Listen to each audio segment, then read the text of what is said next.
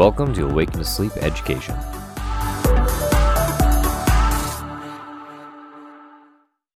All right, these two guys, if you've ever heard either of them speak, they need no introduction. On the off chance that you have just entered sleep and this is your first webinar ever, it is downhill from here. I will start with Dr. Mark Murphy. He's been a practicing dentist for a long time. Just say a long time. Long time. We're going to go with, I think we're going to go with generalities on a lot of things tonight. He moved from general dentistry into exclusively sleep, treating sleep patients, and specifically on our topic tonight, patients referred by local physicians, building those trusted relationships, and has been doing that for many years.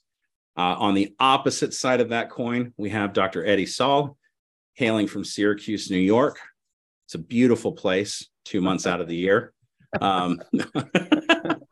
Usually one or two good weekends a year here.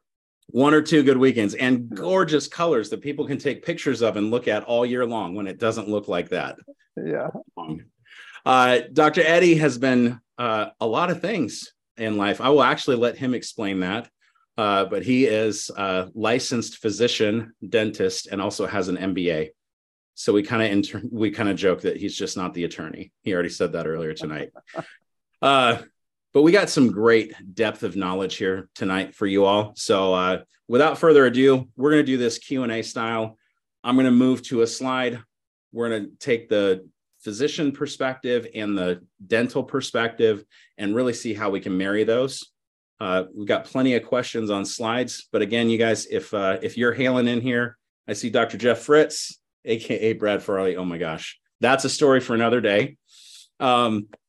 Terry as well from Indianapolis. Y'all, if you have questions, let us know. Shoot them in the Q&A. I'm not going to keep pounding you for that. But if we ask you a question, I'm going to pound you to put it in the chat because I know you can do it now. All right, guys, that was the most informal introduction you've probably had. Mark or Eddie, would you like to defend yourself up to this point? No, I'm sorry. Are we live now? Yeah. Oh, my bad. Okay. No, this is take 28. Yes, yeah. We're live. Okay, I'm good. Well, right. If I could just start saying a few things. This field is very interesting how it's evolved over the last 20 years. And, certainly we've all lived it through the, the growth of companies like your own here. And I think what we're all trying to do is just treat patients more effectively, more efficiently, and establish communication. And, I think what's frustrating for, I assume most of the people that have logged into the webinar are dentists. Is that correct? Yes. Yeah. And so most of the dentists, what they want to do simply is treat their patients. And I think the hurdles and the challenges, we all know about them. And then the real question is how do we go over those hurdles? What things can we do? And how do we establish communication? And, I saw when I first started doing this, and because of my background being both a dentist and a physician, I'm in kind of a unique situation in that I don't necessarily have a lot of the same struggles that a lot of the dentists have. And I'll give you an example of that is if a patient comes into my office, being a board certified sleep physician, I can order a sleep study, I can interpret it, I can provide treatment, and I don't get caught up in the loop of screening a patient, sending it to the physician, and not getting the physician to send the patient back, which I'm sure is one of the most frustrating things that happens to all of us that practice dental sleep medicine. So in some ways, I've been insulated from some of the challenges that all of you have, but certainly I have ideas on how these can be approached. And so maybe we could do it through the format of the questions, however you want to do it. Yeah. Absolutely. Well, I appreciate that context, Eddie. And I think it's important. I think probably one of the biggest take homes that the three of us, primarily you guys, can offer tonight to the audience is exactly what you said, where you started off. We need to create pathways of good communication between dentists and physicians and dentists back and forth for the purpose of treating more people, because that's the end goal. And the emotions, the details, the obstructions that have been in the obstructions, pardon the pun there, obstacles that are in the process of creating those, it's just worth overcoming them for the multidisciplinary collaborative approach to care. Anyway, that was the fancier way of saying exactly what you did. We need to work more with MDs. Our audience tonight is dentists, sleep champions, folks that are absolutely wanting to know more how to work with their MD counterparts. Yeah. All right. Let's hop into question number one. So we took, thank God for AI. We had like close to 200 questions, one or more from every single person who registered. So thank you all for your contribution. Now that we have a ton of content, we had to use AI to analyze the commonalities in all your questions and boil it down to like 8. So we've done a few here where we've got a physician asking Eddie, you as an MD, and that perspective, and then Mark simultaneously on the similar topic, from your perspective. So Eddie, I'll start with you. The top question. You are doing a lot of the treatment as you shared yourself, but when you've worked with an outside dentist or you've discussed this with other sleep physicians that are your colleagues, Sure. What are the top things that they are looking for in that dental counterpart that they want to see when they refer out for MADs? That's a great question. I think I go back to an article that was in Sleep Review. I think it was in 2016, I believe. I'm sure Mark's familiar with it as well. And it was the top 10 reasons why physicians were reluctant to send patients to dentists. And, it's interesting, when you look at some of the reasons, one is they wanted to know, they were concerned about, of course, efficacy, because a lot of physicians have the mindset that oral appliances don't work, okay? Or if they work, they don't work predictably. So I think that when physicians, I see this every day in my office, where a patient has come from a pulmonologist, and now I'm having the role, let's say, as a dentist, because I'm going to provide oral appliance therapy. And they saw somebody in the clinic, at the pulmonology clinic. It might have been a PA, nurse practitioner, or the physician.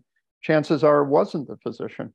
It was an extender who tells the patient, oh, you can't have an oral appliance, it's not going to work.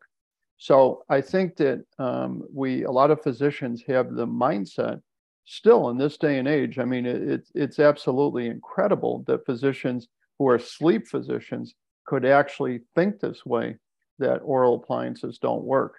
So, I think that that's one of their concerns. There's concerns about, and I'm sure Mark will talk about this, side effects.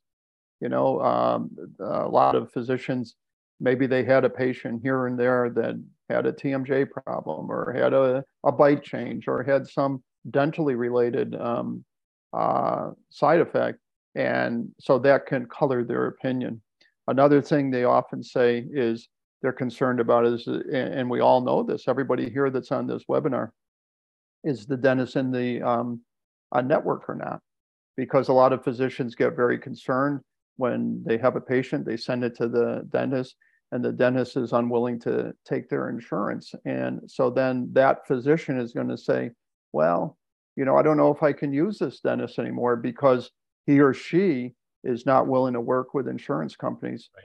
So if just summarizing the efficacy, the side effects, their perception of it, whether or not they're in network, and also the predictability of the appliance. And Mark has lectured extensively about this, versus the legacy appliances versus precision oral appliances, and how we've developed data to show how efficacious the oral appliances actually are. And I think physicians, a lot of them just don't know that, The other thing is not necessarily from the physician, but patients are never told of the option of oral appliance therapy. It's never entered into the discussion.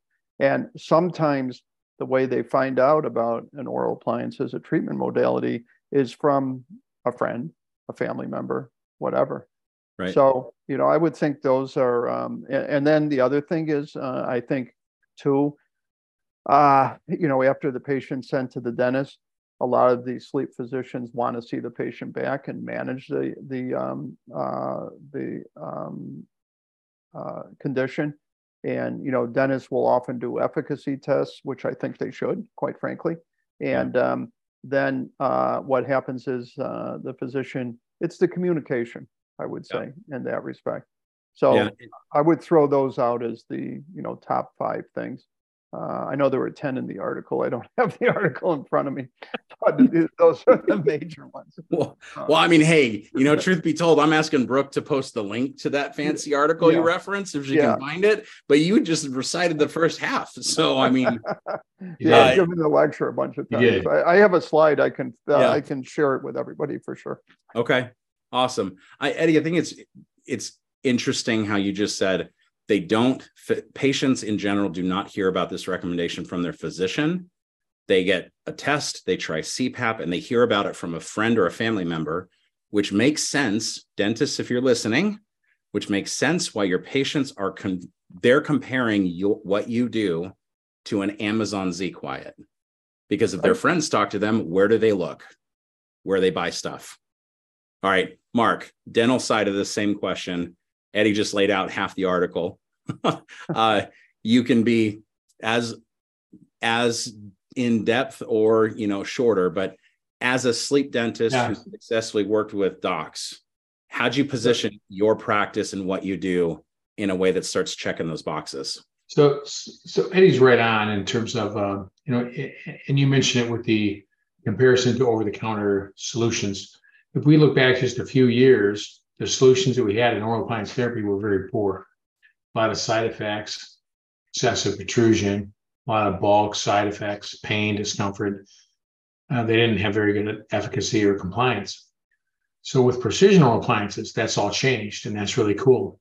Mm-hmm. To Eddie's point, the side effects are important, but so are insurance coverages. And so if dentists are setting themselves up as cash payments for $2,500 or $3,500 a device, long term, that's not going to be a successful strategy because physicians want their patients to be under the medical coverage. And so it's okay for a dentist to set up a program where they're starting in dental sleep medicine and they decide that they just want to do cash for right now because they haven't figured out the medical insurance billing. That's fine. That's absolutely fine. But that can't go on for 12 months. That could go on for 3 or 6 months while they're figuring out how to do oral appliance therapy. But once they figure that out, the insurance component and using better devices are a strategy to embracing the relationship that you want to have with physicians that are board certified in sleep, for sure. Yeah, I think that's a good point, Mark. I mean, we've seen such a tremendous influx of people, independent dental owner operators. So, the independent dentist that says, I can't do medical billing and sleep at the same time. I got to do one. Let's figure it out. I totally get that.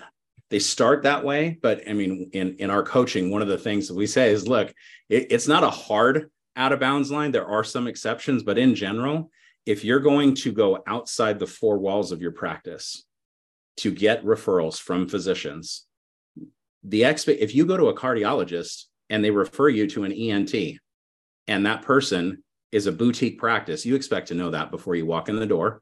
It's going to be cash up front. It's going to be a membership. This is what it looks like. That's a very uncommon thing in medicine. Absolutely. So that outside the 4 walls, we've got to have the medical insurance conversation. And if that's not part of the program, that needs to be something. It's a lever that gets pulled in this process. Totally agree. Yeah. Okay. Next one. I'd rather keep your faces big, all due respect, because our slides all look the same with different words.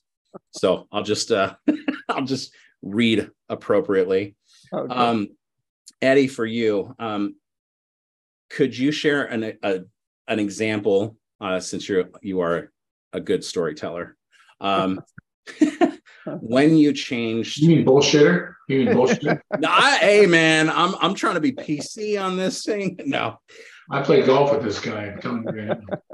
When do you see the shift happen? Your shift happened to this from CPAP only to oral appliances early?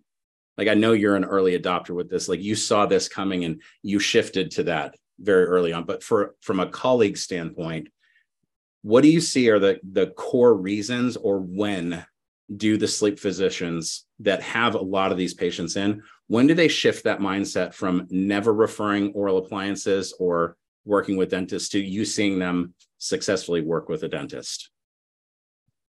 You know, that's a hard question to answer, and I'll tell you why. Is because things in medicine change very slowly. And I was in London on June 7th. I gave a talk to the Royal Society of Medicine. And what they looked at is they presented what was the evidence for oral appliance therapy, hypoglossal nerve stimulation, and primarily those two modalities, and myofunctional therapy and things of that nature. And the reality is that a lot of physicians who are very academic, let's say an academic physician, they're going to have in their mindset, they want to see peer-reviewed controlled studies showing data for why they should use an alternative treatment with respect to CPAP.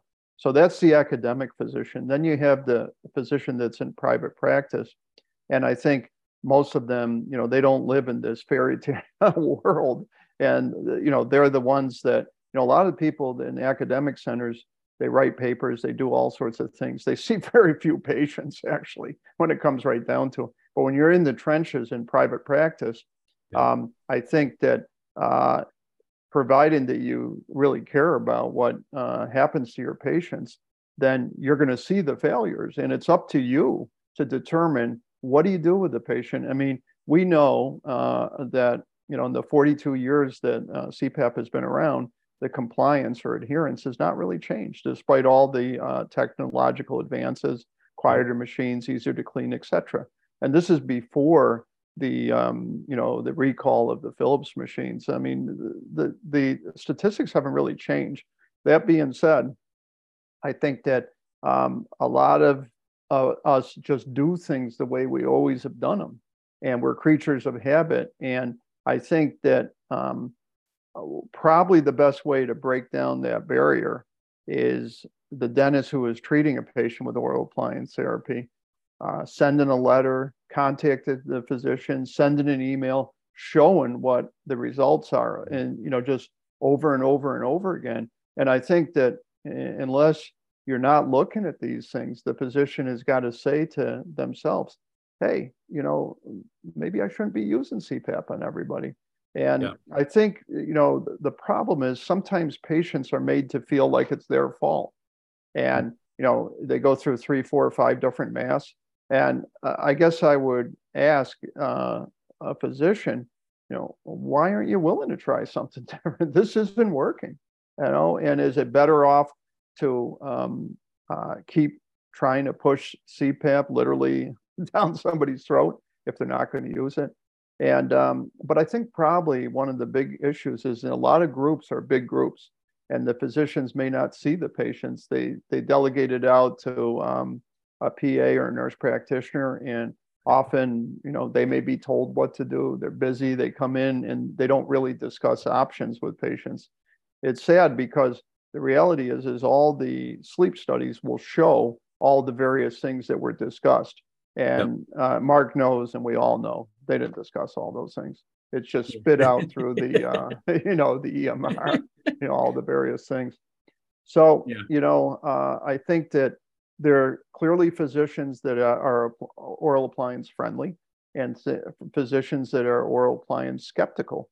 And so the issue is if you can convert that skeptical to a friendly one, then that's how you move the needle. And I guess you got to do it with some results, relationships that you build.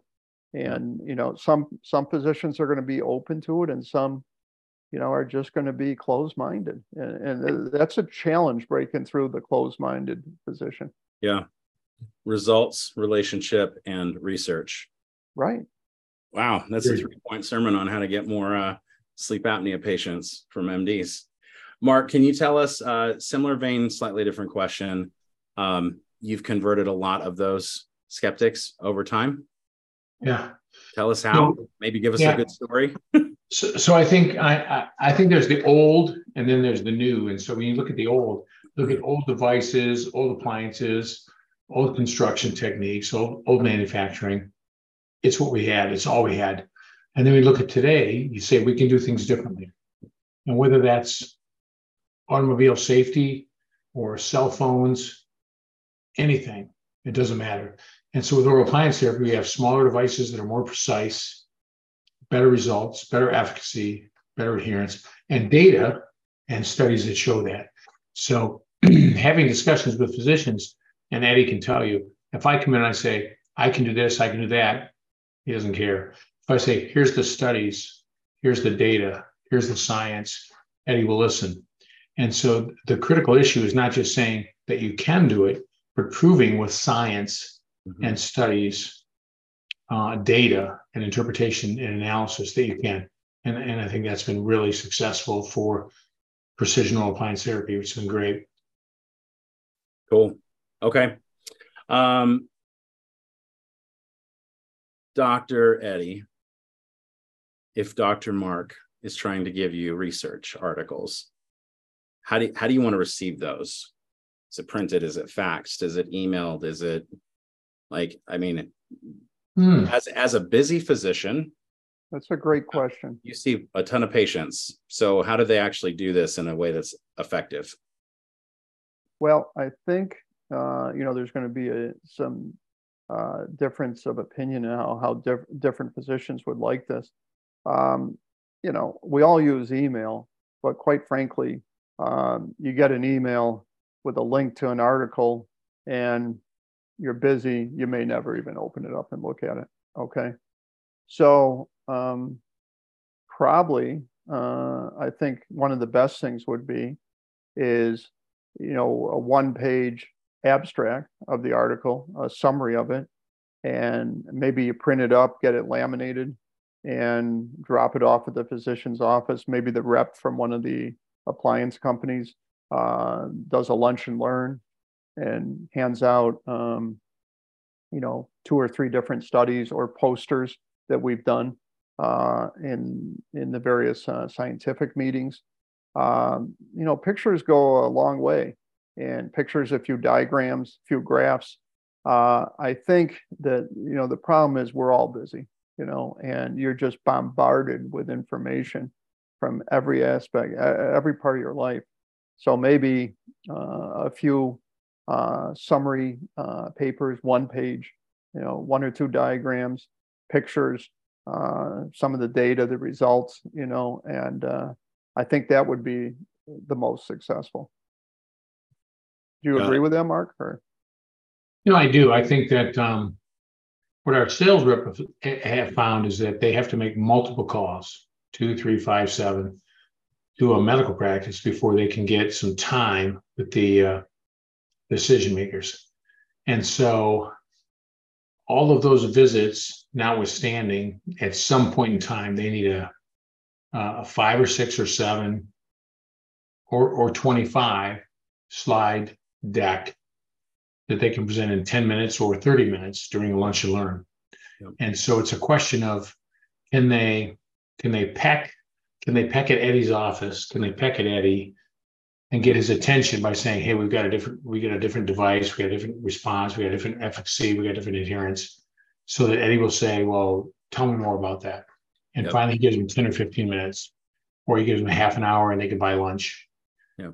And that's when our reps go in and they can present that information. And the data is compelling. But to Eddie's point, it's about getting the access to Eddie.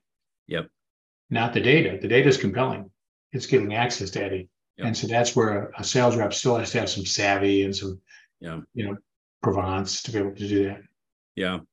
I mean, I'll add, I was that sales rep for. Yeah, you were. CPAP world for sure. Yeah. And CPAP and, building new sleep centers, banging on doors, trying to get, 2 minutes at a time. Everybody knows where they stand to do pharma rep samples for 2 minutes in between patients. So I would add to what these guys have shared.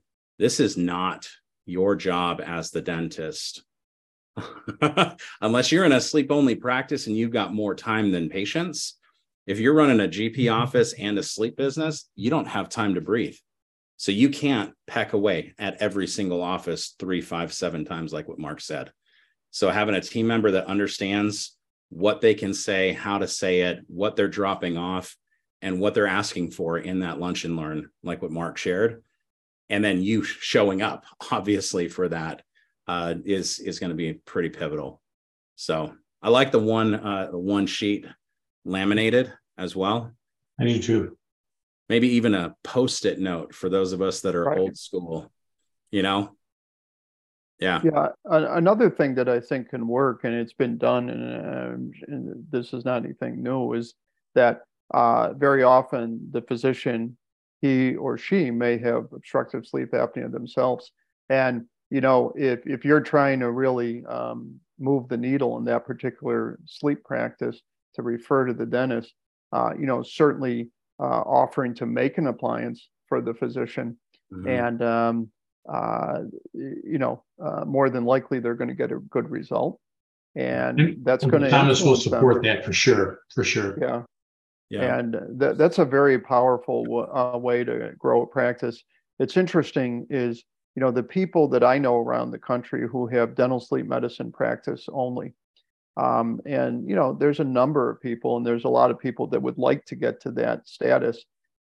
They've all figured out over a period of time how to generate the referrals, how to run the dental sleep medicine practice. They often start with doing, dentistry and some dental sleep medicine, doing it on certain days, mix it in. And then, if the dental sleep medicine portion of the practice grows, they really have to concentrate on that.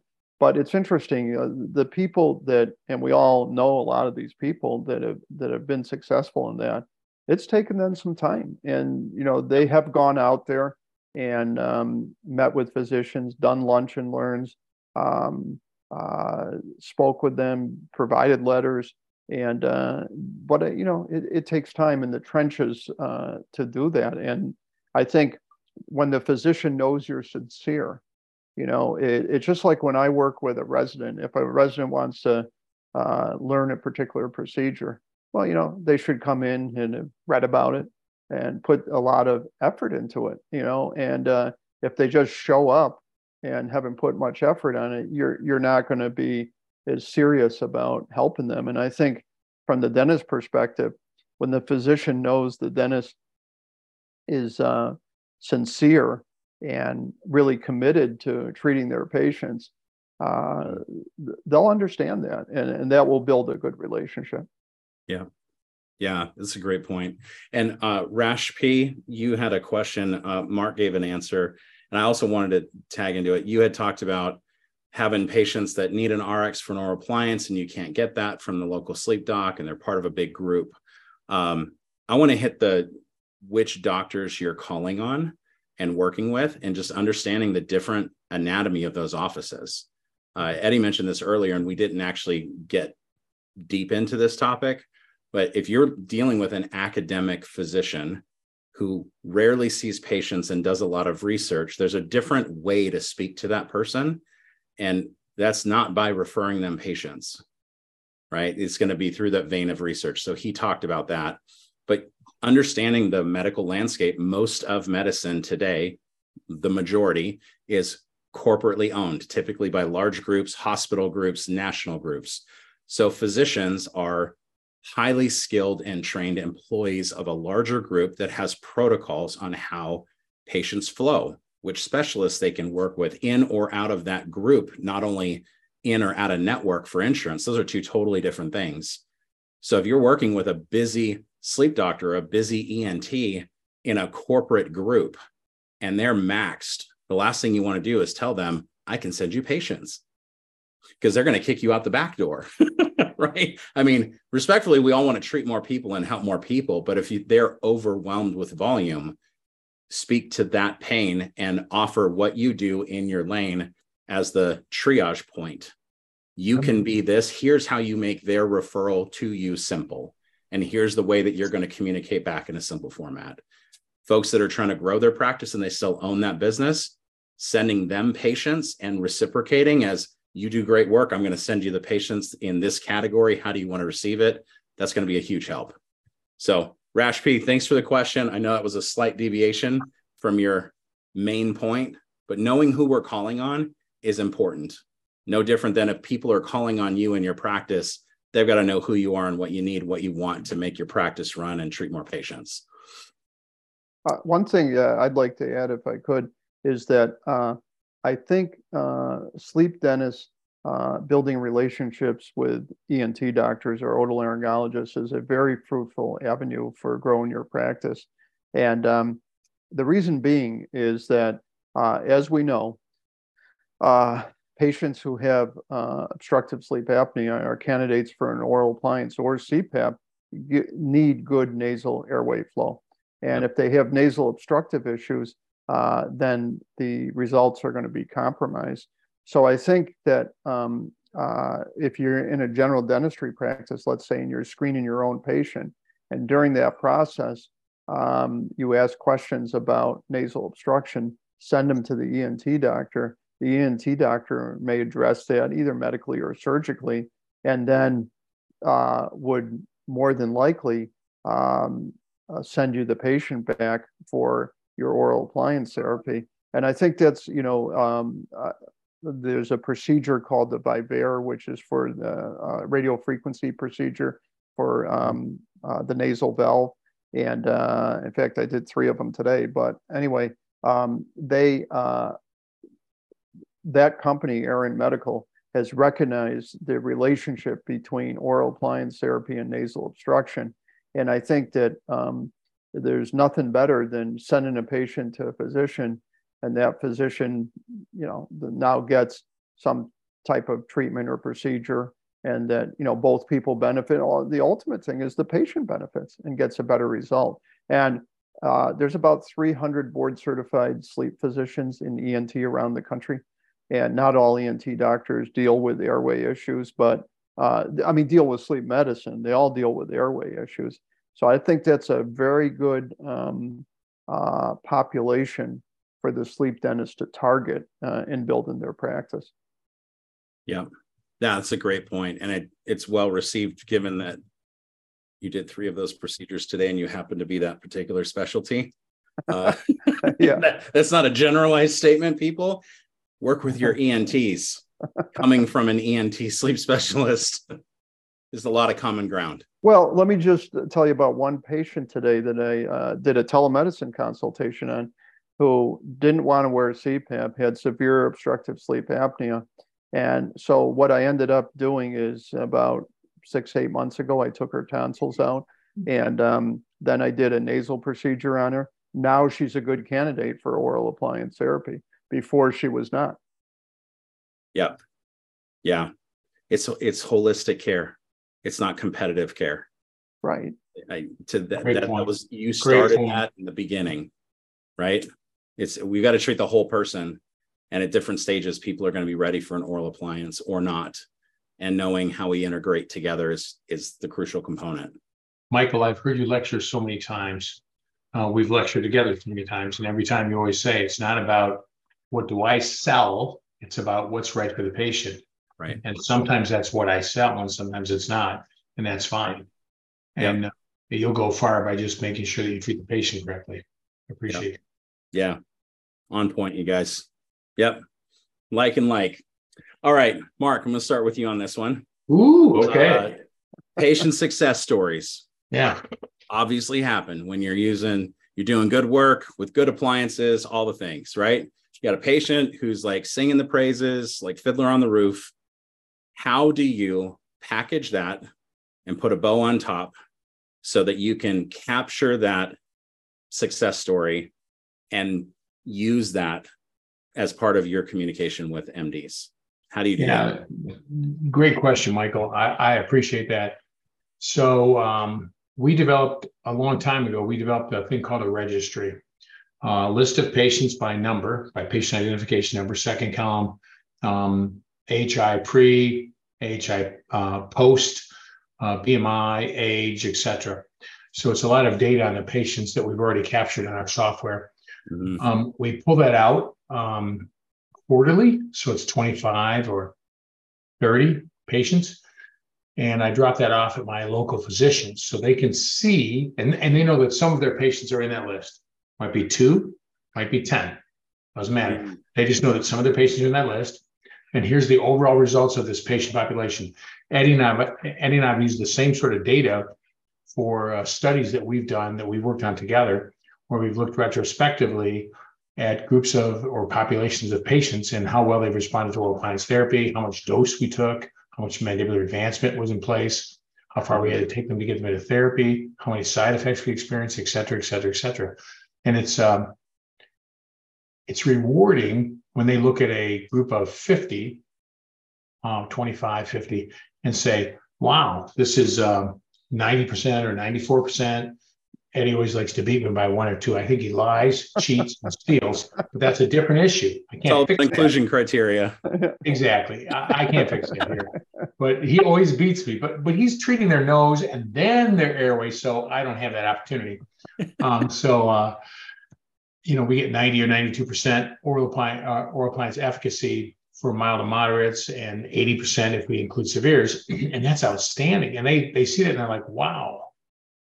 And it's in a package where there's one of my cards on top, and I've asked for some more of their cards so that I can refer more patients to them, because you always want to make sure that the conversation, as a lot of people that have gone before us have told us that what's in it for you, not what's in it for me. Yeah, that's a radio station everybody's listening to, but that registry has been just a huge asset for us and many other dentists to communicate with their patients how successful our appliance therapy has been. Got it. Awesome. Eddie, how, as a physician who's receiving that information, obviously you guys are competing on this, but let's say you weren't creating your own registry to compete with, Marky Mark in Michigan. It's not a competition. He just flat out wins. It's only a race when there's competition. No. I know, exactly. That's what I think. But I mean, as the busy physician, Mark's got this great data set of all these wonderful cases, and he's honest with it. And here's the pre and post, here's the BMI, and there's no HIPAA issue because of the patient number. That's right. Point of clarity for everybody listening to this. You're not sending all your patient names out there. But Eddie, when you get something like this, does that compel you? Does it initiate a conversation? What's the outcome from something like that? Or maybe a better question is, how can these dentists that are seeking these relationships, they're trying to create that bridge. How could they use information like this to help start that conversation or continue it to be more collaborative? Okay. Well, for me personally, because I am a dentist in addition to a physician and do oral appliance therapy, I don't have to be compelled because I utilize oral appliance therapy. The high majority of the patients that I see and treat, and then there are patients that are referred to me specifically for that. So let's pretend that didn't happen in my office, and I was a physician, sleep physician who didn't do oral appliance therapy, wasn't a dentist. How would I look at the information? I guess when you have information like that, providing that you're willing to read it and look at it, it's very compelling, and I think that's why maybe 1-page bullet point, here's the results on mild, here's the results on moderate, severe, here's the patients, you look at that, and unless you're not forward thinking and honest with yourself as a physician, you have to be compelled to utilize that form of treatment. And at least that's the way I would look at it. And yeah. I think the problem is that a lot of physicians are busy. They're delegating a lot of the work to physician extenders, and they're not really looking at things that carefully because they're busy. I mean, that's what I think. And then they have their own mindset that oral appliances don't work.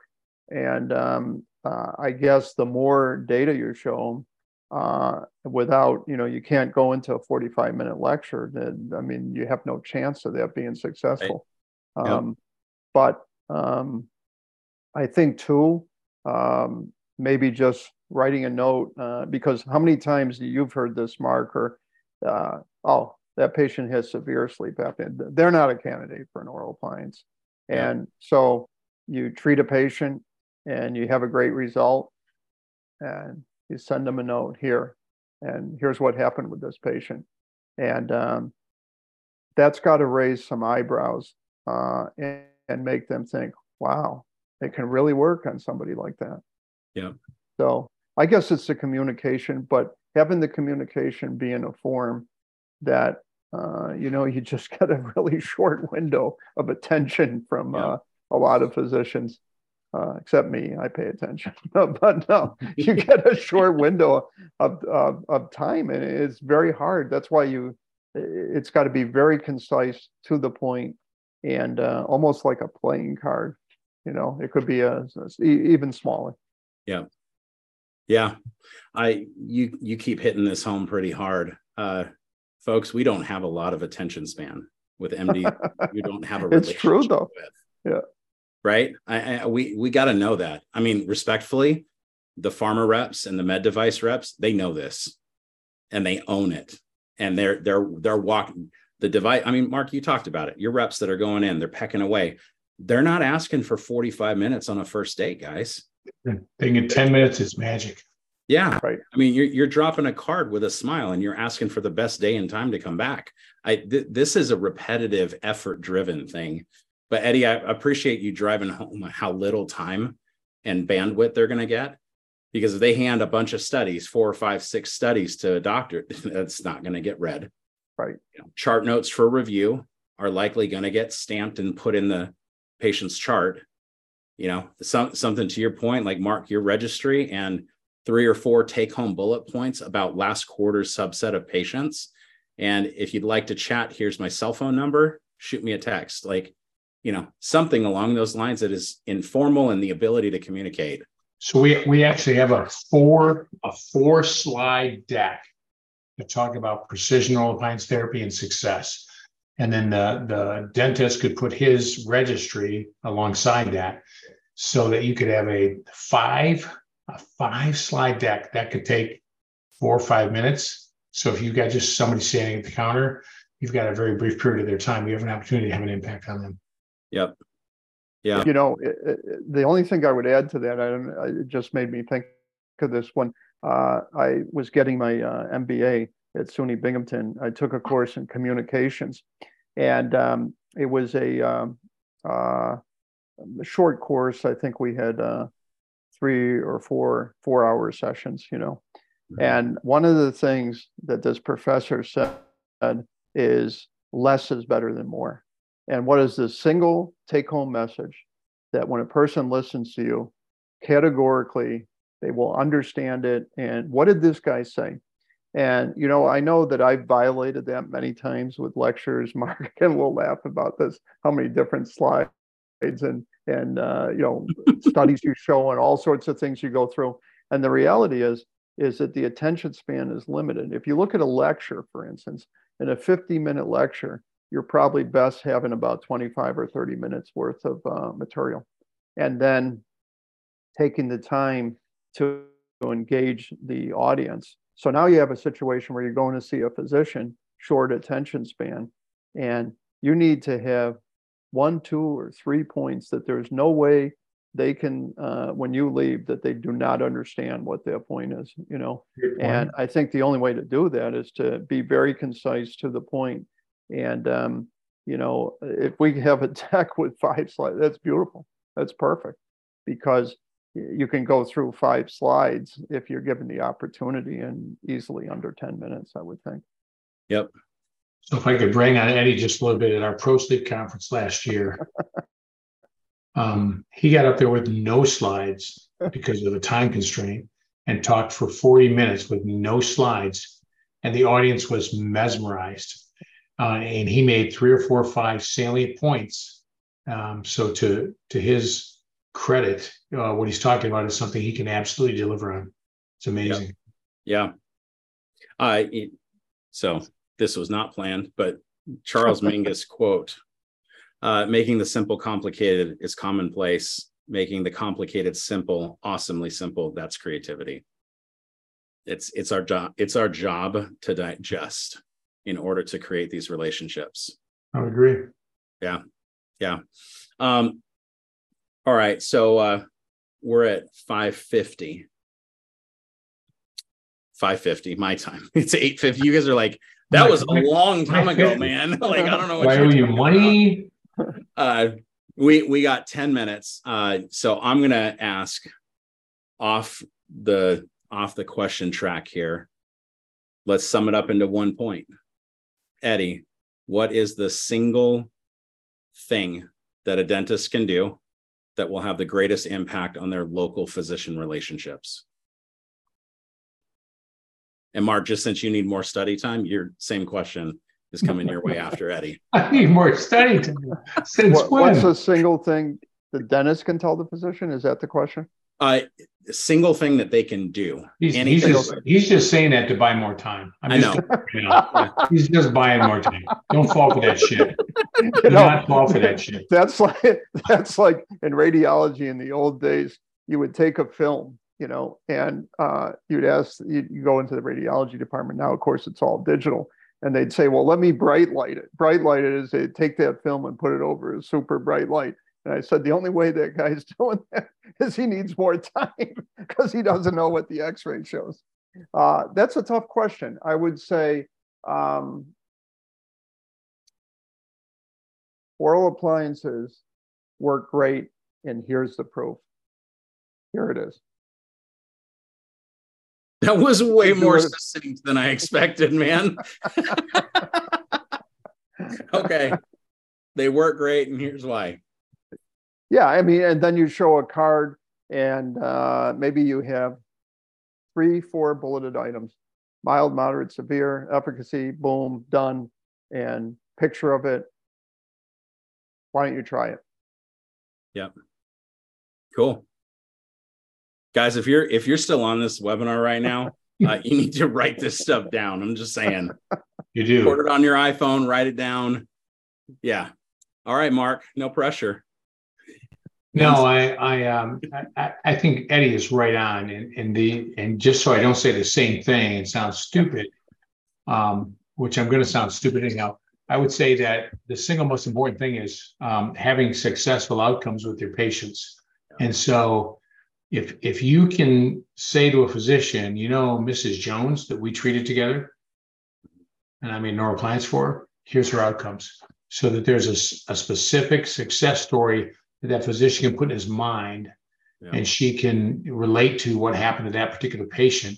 That becomes pretty powerful, especially because most of those patients, not all of them, but the vast majority, are CPAP intolerant, CPAP failure, CPAP refusal patients, or they're mild and moderates. So when you say, you remember Mrs. Jones and Mr. Smith? Yeah, we had an incredible outcome with them. Here's what the results were. That's pretty powerful. Yep. Yeah. I would agree with both of you guys. Yeah, you have to. I'll be shorter. I don't even need a sentence. I just need 2 words. Thick skin. Is it worth it or not? I mean, look, this isn't junior high school, right? For those of you dentists that are on here that are married, like Mark, you 45 years with your wife. We were talking about that earlier tonight. That's amazing. Okay, you're not going out there wondering what somebody thinks about you on a first date, and you're not hyper focusing on the thing that you said and what that made them feel. Guys, you're dating again. You are professionally dating. And when you go from a general dentistry practice to a DSM practice or a DSM mindset, you just shifted from being a dentist who's farming their own land to becoming a specialist who receives referrals. Eddie said this earlier. DSM only practices receive referrals. Yep. Are you set up for that? Are you doing that? And if you're going out to get these new physician relationships, like, we got to have thick skin. I mean, don't get brokenhearted when somebody doesn't get it the first time or the 15th time, because usually the ones that are hardest to win are the most valuable relationships long term. Absolutely. Because everybody else quits at call number 3. Michael, you're so right. I'll tell you how worthwhile that effort is. We do about 200,000 oral appliances in North America on an annual basis. 200,000. And yet there's about 6 million CPAP placements. So if we were to shift the CPAP prescribers just at 10% towards oral appliance therapy, that would be 600,000 more oral appliances. That would be 7 times the market that we see today, 6 times the market we see. It's crazy to think about that. We need more people doing more work, guys. We do. Well, that's the take home there. One of the things I would just throw in here is that Inspire spending $100 million last year for marketing and advertising has created tremendous awareness. And I think it just totally baffles me. I guess it shouldn't, but when a patient comes in to see me who is a CPAP failure, they didn't want to have Inspire, but they had no idea an oral appliance existed. And we have a market awareness problem. We can't spend in the industry $100 million to market and advertise, but we suffer from this awareness